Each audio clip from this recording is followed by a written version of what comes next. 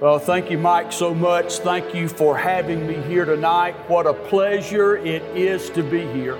I think from the beginning, Mike and I have just had a camaraderie. It's just a natural camaraderie that immediately developed between us. I didn't know all of the lingo that I have come to know now. I just preached the Word of God to various situations. I've always believed that you do not take your experience to the Bible and interpret the Bible by your experience, but that you bring the Bible to your experience and that you interpret your experience by the Bible. I don't think it matters what your experience is. How does it measure up with the Word of God? What does the Word of God have to say about your experience? Experience will oftentimes get us in trouble. It is the Word of God that keeps us on the straight path, that keeps us from veering off the highway and keeping between the lines. Tom Askell, whom I just met for the first time tonight, mentioned the Southern Baptist Convention last year in Birmingham, Alabama. My wife and I were there. Rick, you were there. One of our members who happens to be here tonight. And thank you and Linda and for several others from Countryside Baptist who have come tonight. One of our pastoral staff members is here. Another was scheduled to be here but is doing a funeral this very night in Tennessee. And so he could not make it as he had planned. But during that convention, the president of the convention, J.D. Greer, had several people on the platform interviewing them. I did not know at the moment what to call it, but I knew I was not comfortable with it. I later came to realize that they were talking about critical race theory. And I knew instantaneously that my heart did not resonate with that, nor the Word of God. Just a few weeks ago, Ronnie Floyd, who is the president of the executive committee of the Southern Baptist Convention, did a podcast online in which he interviewed 4 pastors. And the prequel to it said, you don't want to miss what you are about to hear. So I tuned in to the live broadcast via the internet. The first 3 pastors did not have anything to say that I thought was innocuous or anything to say that I thought was what I might phrase as anti-biblical. But the 4th man in his interview, in his comment said this, and I quote, "What we need today are not white preachers preaching black theology. What we need today are not black preachers preaching white theology. What we need today are black preachers preaching black theology." I came away from that viewing with this kind of summary statement. So now, John 3:16 means one thing for the white man, and it means something else entirely for the black man. Folks, that does not wash with me. I don't care if you are black or white, yellow or brown. I don't care if you're purple or green. It is not what we believe. It is what God's Word says. God's Word speaks to and reaches out to every people group in the world. And may I suggest to you that there is only one race across the globe. That is the human race. And the reason I know that is because every one of us can trace our origins back to the same mother. We all have the same mother. Eve is our mother when you just go back through the centuries. And Adam is our father. That means that Daryl and I are brothers. We have the same mama. That means that I have the same mother and share the same mother with anyone and everyone, if they are brown or white or whatever it is. What is happening today, of course, as you know, is the dividing up of all the people groups and pitting them together. When I was growing up, mixing the races was key and was important. Blacks and whites coming together. But now that has been turned on its head. It is separating blacks from whites and whites from blacks and straights from gays and gays from straights and whatever other splinter groups you want to call it out there. And so if we were having the kind of conference today that would appeal to the secular world, we'd have our LBGTQ ABCD group right over here. And then we would have our black group here, and we'd have our white group over here, and then we would have our Asians over here, and then we'd have our Russians over here. That is not biblical. It is not what the Bible calls for, and yet it is what we are being taught and told today and what we are beginning to experience in our society. If you have a Bible, I hope you'll turn with me to the book of Ezekiel, chapter 18. Whether it is a paper Bible or an electronic Bible, either way is fine with me. We're going to start off with just verse 5, but we'll be covering a number of verses here tonight. And I hope that you will see that the Word of God indeed addresses all of these issues that we are facing today. And I'm really sorrowful that the one who was supposed to be here tonight to speak to you was unable to be here. But I said to my wife, well, I guess God penciled me in. So if you have difficulty with that, you'll just have to have difficulty with it, but I do hope you'll be blessed. Ezekiel said to Judah in verse 5 of chapter 18, if a man is righteous and practices justice and righteousness. The term social justice has covered the airwaves lately like salt covers a carton of McDonald's French fries. You can't touch any part of any fry without encountering salt. And so that's the way it's been in our nation recently. With the news media, social media, television, radio programming, business advertising, as well as private conversations, political forums, all of these groups ad nauseum.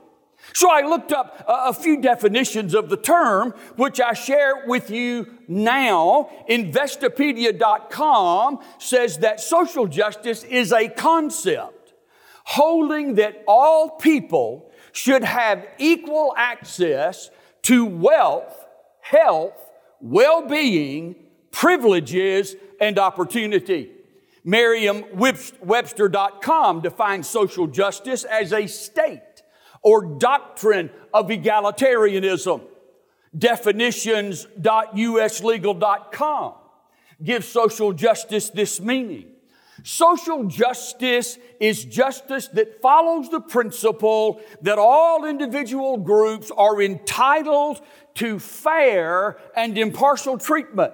Social justice attempts to prevent human rights abuses. Social justice is based on notions of equality and equal opportunity in society. It focuses on the full and equal participation of all citizens in economic, social, and political aspects of the nation. Now, our time here tonight is not meant to discuss the various modern ideas about social justice, but rather I would say to you that our time here tonight will be spent examining the biblical idea of social justice. which actually starts us off at a place that could be considered awkward. Why? Well, let me give you a couple of reasons. Here's one. The word social does not appear in the Bible, not even once. Two, while the word justice appears in the Bible no less than 130 times, it only appears twice with a modifier. Once in Ezekiel chapter 18, which we are going to read in just a few moments, and then again in the book of Zechariah. The modifier on those occasions is the word true. True justice. Now, on 30 occasions in Scripture, the word translated justice is linked to a partner. In the Bible, justice is justice, and it covers all circumstances and applies to all people regardless of color or creed. The term itself refers to the fair treatment of all people without reference to anything else. Justice cannot guarantee ultimate outcomes. Justice cannot guarantee wealth. Justice cannot guarantee health. Justice cannot guarantee the full participation of all people in all things equally. What justice does is to allow a person to give it his or her best shot, hopefully with fair treatment. In case you haven't figured it out, however, not everybody is going to make the football team. Not everybody is going to be a millionaire. Not everybody is going to be a university professor. Not everybody is going to be president of the United States. Not everybody is going to attend Harvard, which may be a good thing in today's world. Now, I don't know about you, but I have never, ever in my life gotten everything I wanted. But watch this. Justice is not about getting everything you want. There are a zillion factors that come into play, none of which should have anything to do with the color of a person's skin. Now let's get back to the biblical idea of justice. As with Genesis 18:19, Ezekiel places justice in partnership with righteousness. It is not righteousness alone. It is not justice alone. It is righteousness and justice. And that little conjunction links these two words, these two ideas, these two concepts so that they cannot be separated. They are indissolubly connected. You cannot have one without the other. There is no real justice if that justice is not led by righteousness. And there is no true righteousness if that righteousness does not result in justice.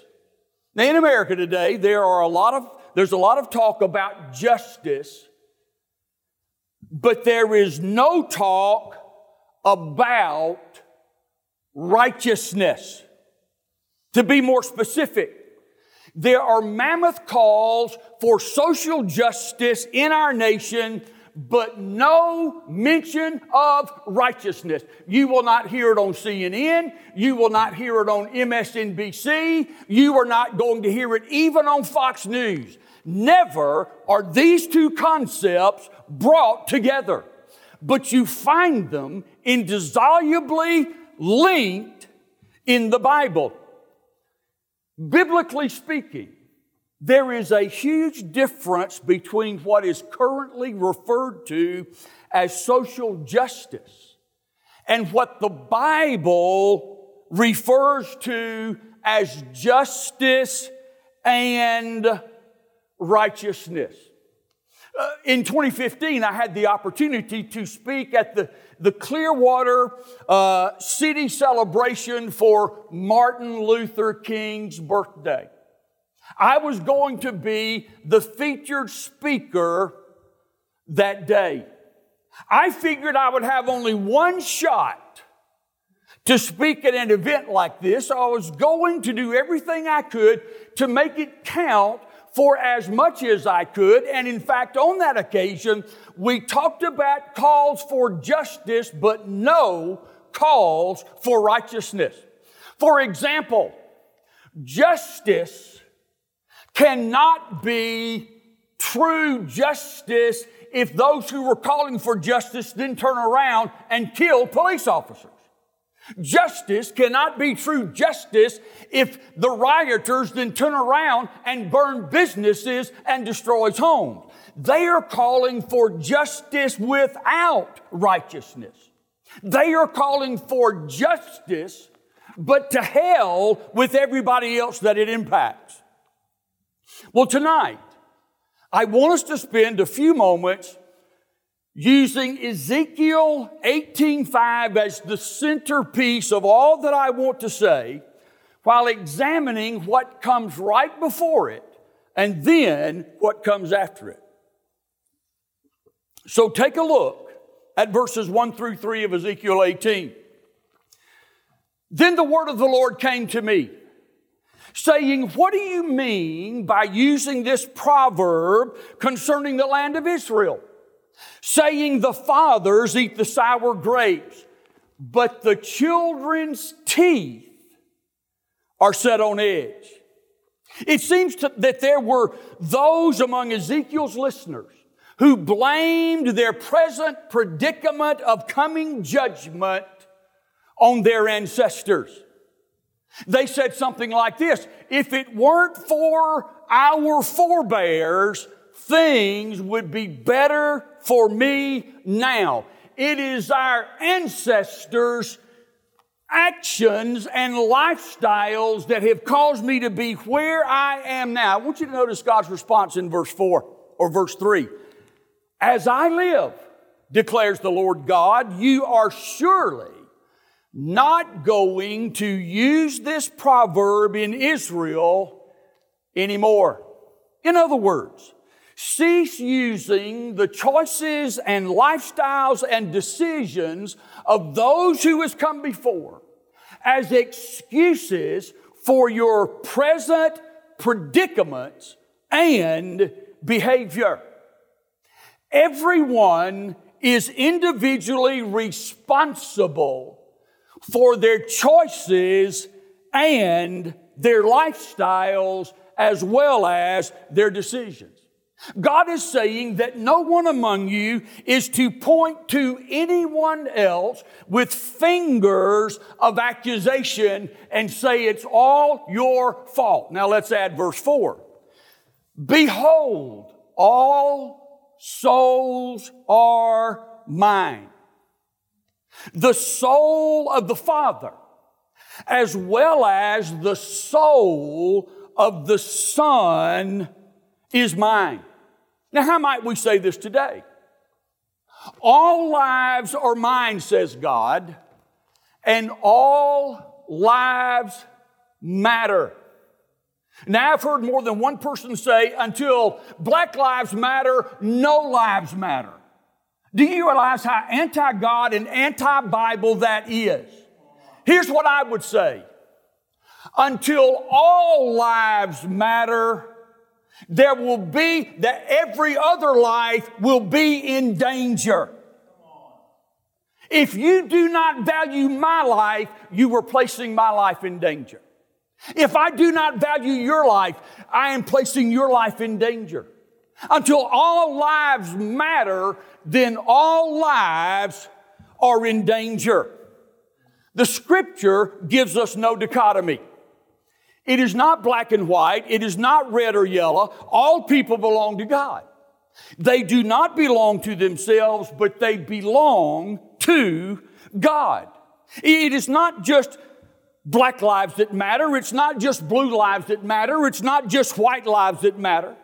When one group pulls away from the singular human race created by God, then that group sets forth the belief that they alone are of importance and that they alone are to be treated differently than others. In the end, this leads to Nazi-like cruelty, fascist-like dictatorships, and communist-like control. All people belong to God and no one else. That and that alone is why others are to be treated with dignity and favor. It has nothing to do with the color, but only with the Creator. And back when all this stuff started in Minneapolis with George Floyd, the issue is not that he was a black man, but that he was a man. And until we start talking about people as men and women without reference to color, all of this inflammatory rioting and conversations will continue to persist. Let's pick up with verse 5. If a man is justice, if a man is righteous and practices justice and righteousness, and does not eat at the mountain shrines or lift up his eyes to the idols of the house of Israel, or defile his neighbor's wife, or approach a woman during her menstrual period, if a man does not oppress anyone, but restores to the debtor his pledge, does not commit robbery, but gives his bread to the hungry, and covers the naked with clothing, if he does not lend money at interest or take increase, if he keeps his hand from iniquity and executes true justice between man and man, if he walks in my statutes and my ordinances as to deal faithfully, he is righteous and will surely live, declares the Lord God. Then following verse 5, Ezekiel sets forth some detailed ideas about justice. What do those ideas include? They include sexual boundaries. They include treating others as you want to be treated. They include generosity. They include protection for the possessions of others. They include kindness. They include care for the poor. They include fair business dealings. They include an abhorrence of evil. They include being fair and equitable in every dispute. This man, says Ezekiel, will know the favor of God. And this man stands accountable to God for the way he lives his life and how his life has impacted others. Verse 10 then provides us with a rather shocking scenario. Let's read it. Then he, that is the righteous father, may have a violent son who sheds blood and who does any of these things to a brother, though he himself did not do any of these things. That is, he even eats at the mountain shrines and defiles his neighbor's wife, oppresses the poor and needy, commits robbery, does not restore a pledge, but lifts up his eyes to the idols and commits abomination. He lends money on interest and takes increase. Will he live? He will not live. He has committed all these abominations. He will surely be put to death.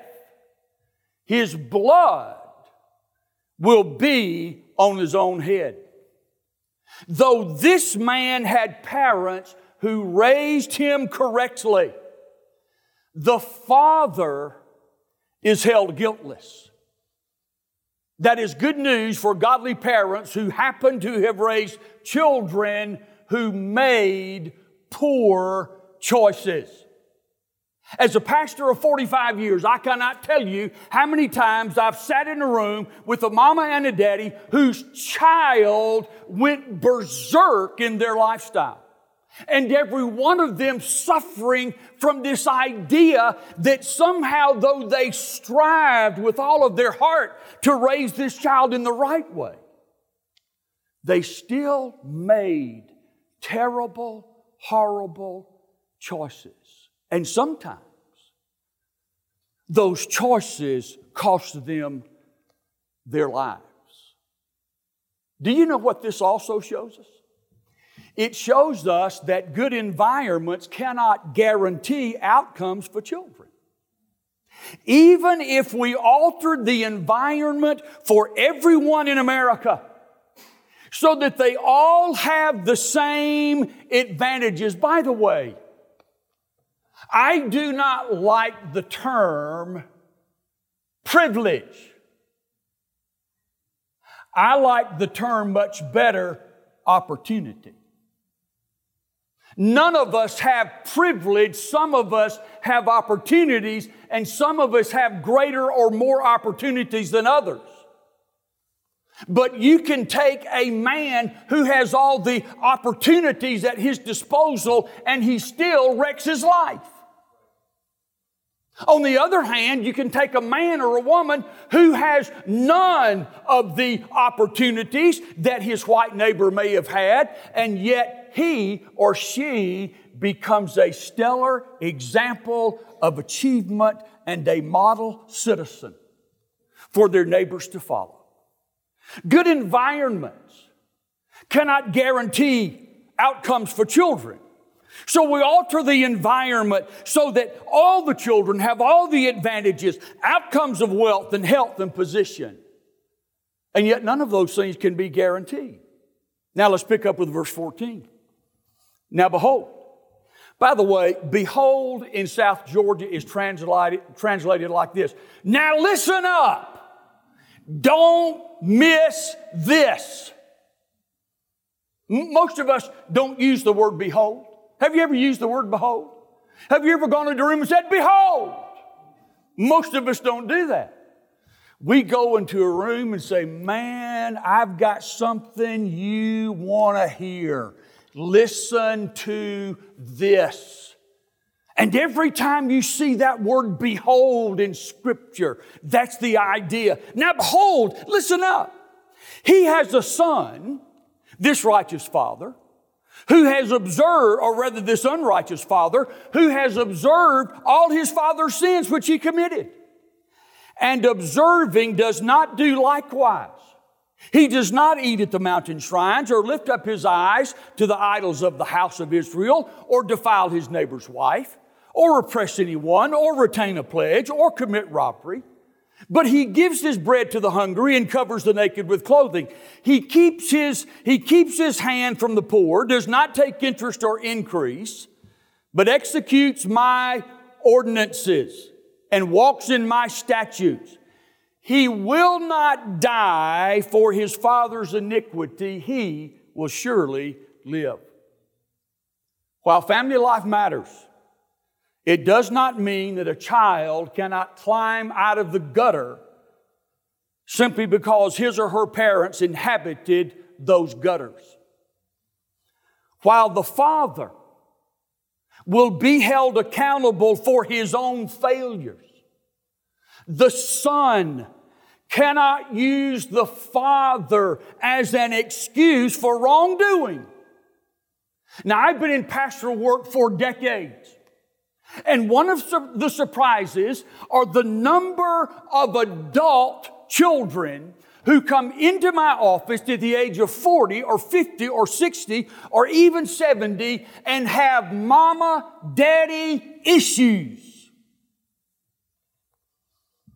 It would be a shock to you.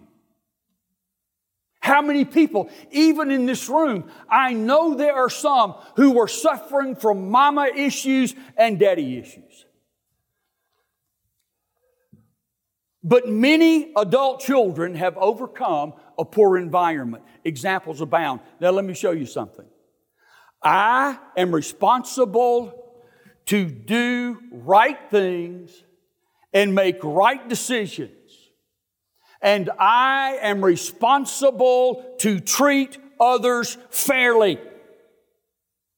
I, as a believer, am under obligation to give other people fair treatment. Now, it's difficult for many in our society to do that. We have politicians who, because they are rich and because they have judges in their pockets, get away with things that other people would spend the rest of their lives in jail. That is not fair treatment. They treat the lesser person one way, the greater person another way. That is not biblical. And we should work against that kind of treatment. What if I have been treated unfairly? What if I have been unfairly treated for a long time? What then? Are you listening? I am still responsible to do right things and make wise decisions, and I am still responsible to treat others fairly. Listen to some of our political pundits. Listen to some of our candidates who will be up for election in just a handful of weeks. How they are excusing the rioters who have been unfairly treated for so long. By the way, most of those people are white people who never had a difficulty with poverty or any other thing like that in their lives. But even if people have been treated the worst, you know what the Bible says? You're still responsible to do right things. You're still responsible to make wise decisions. You're still responsible to treat other people fairly. I am under obligation to give others equitable treatment without prejudice. This is the biblical standard at all times and in all places for all individuals. I could be wrong, but didn't someone once say, love your enemies and pray for those who persecute you? Have you ever tried to counsel a husband and a wife who are going down for the 6th or 7th time? And they're coming by to see you just so they can say, well, I went to see the preacher. Do you know how I usually start off my conversation with them?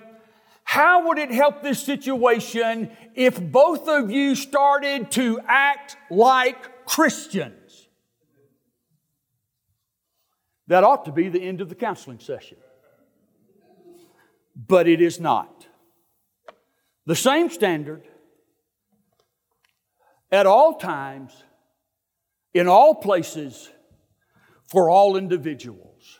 Loving your enemies, doing good to those who hate you, and pray for those who persecute you. When someone is treated unfairly, is the answer to steal? Is the answer to kill? Is the answer to terrorize? When someone is treated unfairly, is the answer to treat them unfairly right back? When someone is treated unfairly, is the answer to strip them of their personal opinions, obliterate their jobs, and threaten them with destruction if they disagree? Is that the answer? Now, I'm going to mention just 5 institutions very quickly that we must preserve. The first is the family. The nuclear family is the first institution established by God. There are people who have sought to tear apart the nuclear family for decades. Do you remember under the Johnson administration back in the mid-60s? When he began the Great Society, and we're going to give money to all these mamas who are having children out of wedlock, however, they cannot be married. Did you know that's one of the most destructive things our government has ever done? And millions of young black men have been raised in America since 1964 who have not had a daddy in the home. Your tax dollars at work. America and its young people are begging for the nuclear family. The second institution is the church. I'm preaching right now through the book of Acts, a series entitled The Movement Began, or The Movement Begins. And we looked at early America and how early America began. And that everywhere colonies were established, churches were established along with them. And Christianity became the accepted morality and foundation for the nation. It was out of the church that came hospitals. It was out of the church that came educational institutions. It was out of the church that came care for the orphans. And now all of that's been turned over to the government. The church is still essential and still has an intricately important place in America. Here's the third institution: personal responsibility. The left is now teaching that people are not responsible for their actions and their decisions, but rather we can understand why they're being so destructive. Bless their hearts. And finally, justice for all. That is an institution. Justice for the politician. Justice for the sanitation worker. It should be the same. And if it is not the same, then there is no true justice. It takes not only justice, but it takes righteousness. Those cannot be separated. And this fight will not be won until those two ideas are cemented together within the fabric of our society. Let's pray.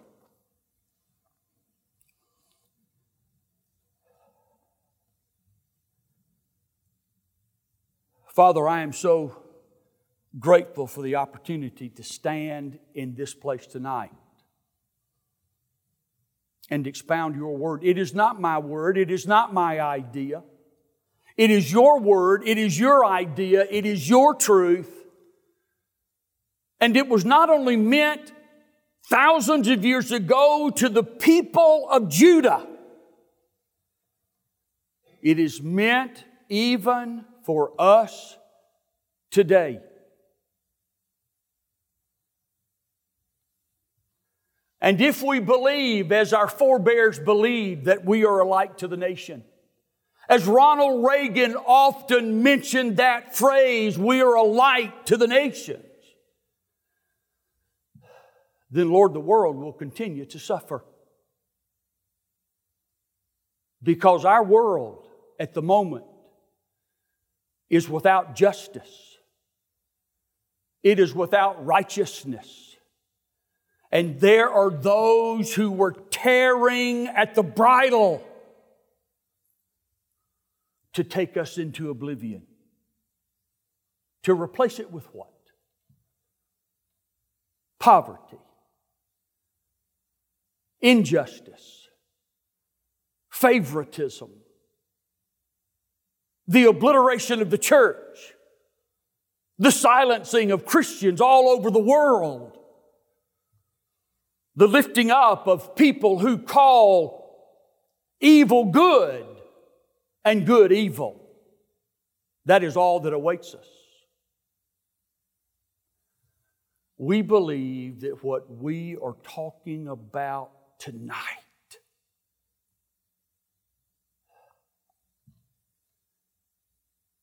is part of the only answers that we have for our nation. We are careening toward self-destruction. And I am praying that is what has gone on here tonight, what is going on in our lives, what is going on in our churches, that somehow from our pulpits and from our websites and from our efforts, that justice and righteousness will ring forth as you declared, even to our father Abraham. Your command to him is your command to us. May we never be ashamed, and may we be willing to pay whatever price to preserve what has been a great nation, a city set on a hill. In Jesus' name we pray. Amen.